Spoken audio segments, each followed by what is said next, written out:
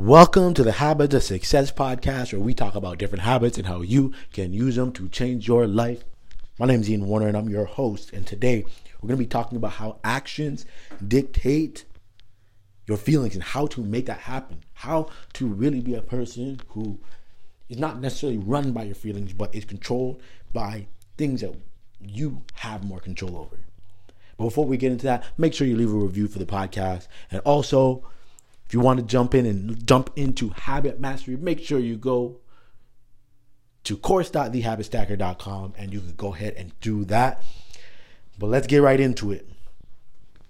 So one of the biggest things that I learned as I was getting better at track and field was that to be successful at almost anything, you have to be the type of person who is not necessarily controlled and swayed by your feelings all the time. Because the thing about feelings is, and I'm saying this as an emotional person, I think I'm much more emotional than logical, but I understand that I have to allow the logic to override the emotion a lot of time. Because what happens is doing things that you need to do to be successful at anything, I don't care what it is, it's hard. It's not easy. That's why everybody's not successful at everything, right? Because if it was easy to do it, everyone would do it. But there are these challenges that keep coming up. And these things wear on your feelings. And eventually you get to a point where you're like, I don't feel like doing this anymore. I don't feel like continuing with these challenges. I don't feel like continuing to push through this crap. And it's easy to quit at that point. And then you guarantee you're not going to succeed, right?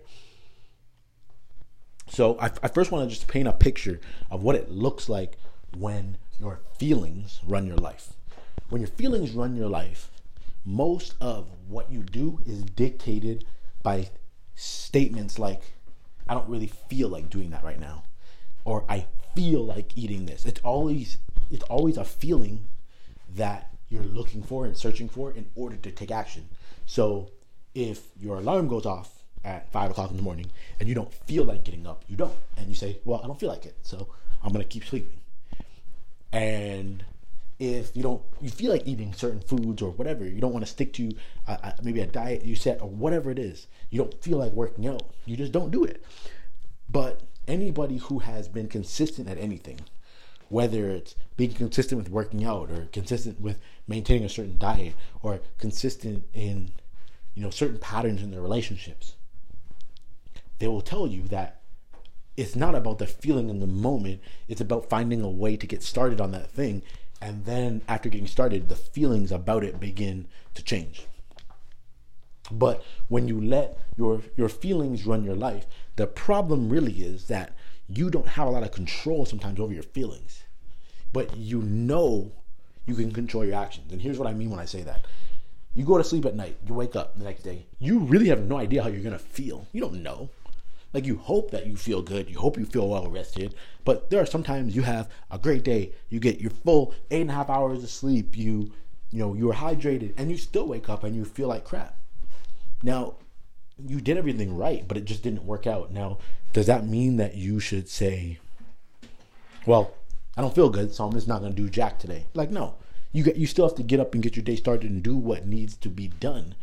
But your actions are something that you actually can dial in and say, hey, I can't control the fact that I don't feel great, but what I can do is tap in, dial in, and make sure that I get a good workout in today. You can control that thing. So when you decide to finally allow your actions to run your life, you stop really caring about what I feel in the moment. So if you're like, hey, I need to read for 30 minutes every single day. On days you don't feel like reading for 30 minutes, you still read for 30 minutes. On days that you don't feel like working out, you still get a good workout in. And through that, you actually feel more accomplished, and it builds even more confidence. Because what happens is you can say, man, you know what? I really didn't feel like working out today, and I got a great workout. That was one of my best workouts.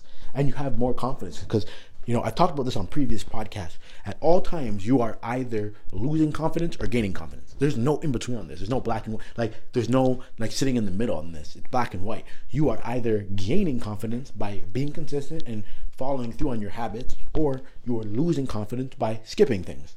So every time someone says, you know what, I don't feel like working out, I'm just not going to do it today, I'm going to sit on the couch and watch Netflix, they're losing confidence. They, in some way, shape, or form, you are losing some confidence in yourself. But when you say, you know what, I don't feel like doing it, but I'm going to get up and get this work in, you gain confidence. So by being someone who is controlled by your actions, you just continue to gain that confidence. Now, you might be asking, okay, that's all great. I actually agree with that, but like, what do I do to actually get this right? So there's 3 things that you need to get right here. The first is you need to have a must-do list, not just a to-do list. See, a to-do list can have 100 items on it that you actually can't get done today. But when you have a must-do list, now you have things that you have to get done that day. So that provides some motivation to say, okay, like working out is on my must-do list. Like, it is so good for my physical health, mental health, spiritual health, emotional health. Everything is better when I work out, so I make it a priority. So I don't allow my feelings to get into the way of that priority because it's a must-do for me. Now, for you, maybe writing for 20 minutes is a must-do. Maybe writing for an hour is a must-do. So if it is, then put it on that must-do list. So no matter what is happening, no matter what could distract you or get in your way, you have to get that done. And again, that helps your action dictate what you feel instead of allowing it to be the other way. The other thing you can do is purposefully do uncomfortable things. So one I always talk about is having cold showers. The reason I love cold showers is because I love warm showers. I love hot showers. Hot showers are life for me. And because I like them so much, it's comfortable, right? You get in, you're nice and snuggly, but a cold shower is uncomfortable. It is awful to be in them. But when I get out of them, I feel amazing because I'm forcing myself to do something that's hard.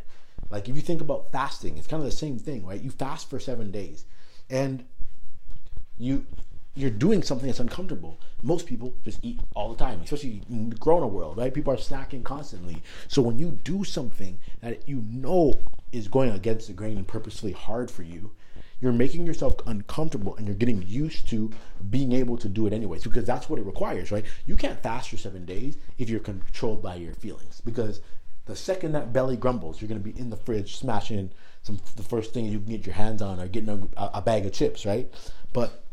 And the same is true with cold showers. If you're like, well, I'm going to let my feelings control my actions, well, there's never a day you feel like having a cold shower, but you still force yourself to do it anyway. And that's how you get strength and you, again, build confidence and you get much better at allowing your actions to dictate your feelings.